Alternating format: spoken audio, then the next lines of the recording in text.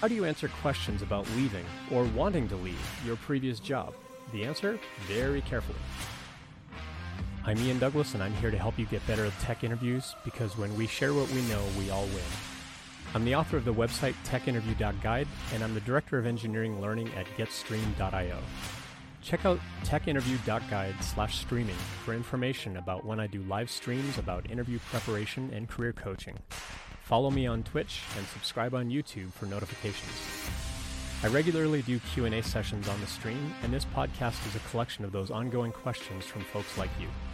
The audio for this episode was taken directly from a live stream session where I may address comments in real time when the original event was recorded. Check out the end of this episode for information on how you can submit questions for future episodes. Let's get to it. The next one was a little bit funny. It said, what interview question is more like sinking in quicksand than when you're asked, why did you leave your previous job? And it's kind of funny. It's like, is there any possible worse question to be asked than why did you leave your previous job? There are worse questions to be asked. Some of them are just impossible and so on to answer. Why did you leave your previous job is an important one if you've already left that job. So if you left that job and it's been a little bit of time that you've been unemployed, they're going to ask why you left that job. Depending on why you left, you need to be honest with them. You need to be upfront with them and say, I quit because it was a really bad environment. You don't want to be too negative about it. Oh, my manager was total, bleep, bleep, bleep kind of person. You don't want to be too negative about the company. You don't want to be too negative about the experience. Especially if you got dismissed from the job, you don't want to be super negative about it.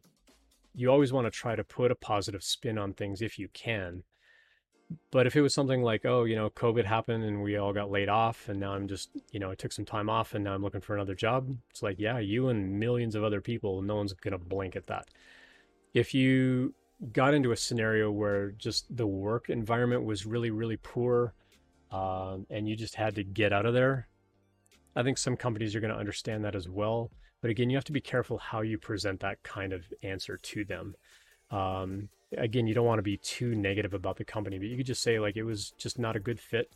And we parted ways. You can say I wasn't dismissed from the job, but I decided, that it wasn't a good place to stay and I wanted to take my career in a different direction. Or I wanted to take my skills in a different direction. You can always spin it in a way that makes it sound like it was your choice to leave and that you're deciding to go do something else.